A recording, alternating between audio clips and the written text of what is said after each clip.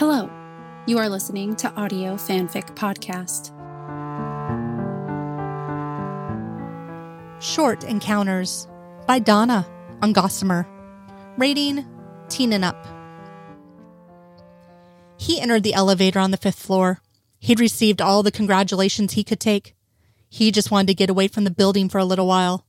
He was in absolutely no mood to go celebrating with the team. They hadn't wanted to be around him during the case. He was used to that. And to be honest, it helped him get into the head of the sickos he'd brought down. It just didn't lead to a lot of sociability in the real world. The door opened again on the 4th floor, and a petite redhead stepped on with him. She was reading a report and barely noticed him. He watched her for a second, but didn't speak. Before the doors could close, they were suddenly swamped with a group of people, filling the elevator. They had spotted him and as always gave him as much space as possible, which meant nearly crushing the little redhead. He saw that and reached for her, moving in her direction. Might as well use his pariah status to protect her. She realized what he had done, even if she didn't understand it, and thanked him with her eyes. He nodded slightly and a little stiffly. The elevator was unnaturally quiet, but it often was when he took it. The crowd left them on the 2nd floor.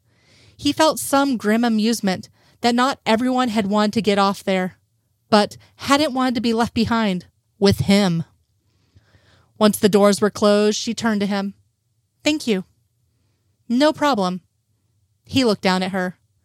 Listen, he didn't know why, but suddenly he didn't want to be alone anymore. "Would you like a cup of coffee? There's a little place up the block called Dave's." She looked startled and he immediately stepped back. "I'm sorry, What in the world had possessed him?" "That's where I was going." He blinked then. "Well, may I join you?" The door opening drew their attention and he followed her out into the entrance.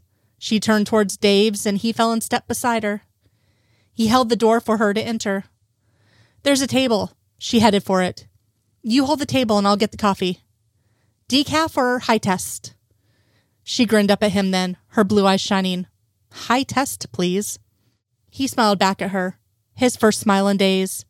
He would have thought he'd forgotten how.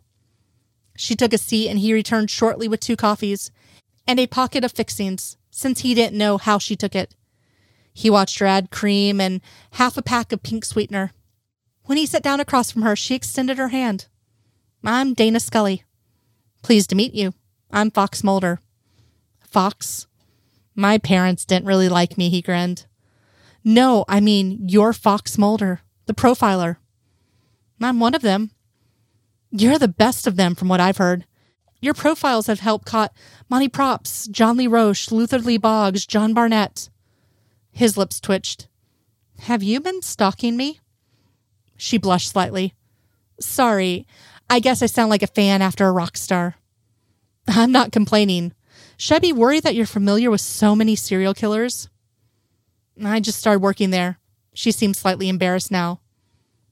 "You're with the Bureau?" he asked quickly. She nodded, taking another sip of her coffee. "I work at Quantico, teaching." "Teaching what?" He leaned forward without realizing it. "Forensic pathology." His eyes widened again.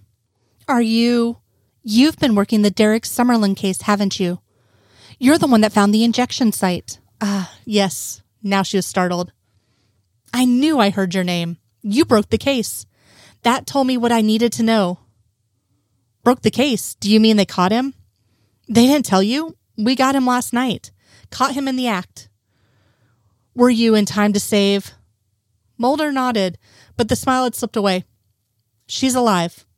With about 1,000 years of therapy, she should be okay." "But he won't hurt anyone else," she reminded him gently, since he seemed to be acting as though that was his fault. He nodded and took a drink of his coffee. She changed the subject, and they visited for a little while, discussing other cases she had heard about. He realized he was actually enjoying himself. She was intelligent and knew her stuff. And, even better, she didn't seem to be repulsed by him. Something made her glance at her watch. He noted it and decided to go for broke. They don't serve food here, but if you're..." The look on her face caused him to pause. Of course, she knew who he was. This had just been an obligatory thing. He was Spooky Mulder and shouldn't inflict himself on normal people, especially when he'd been profiling.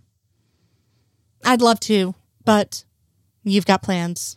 Yes, she smiled. It's my father's birthday. Oh, not a date.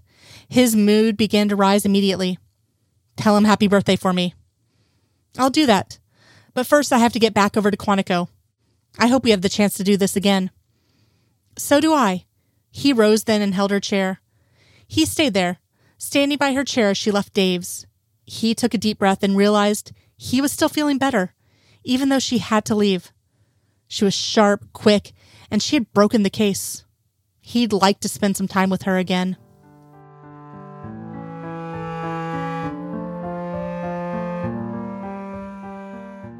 If you like this story and would like to contribute, you can do so by going to our Patreon page at www.patreon.com/audiofanficpod. As a patron, you are granted early access to one new story of your choosing per month. Thank you for listening, and remember, the stories are out there.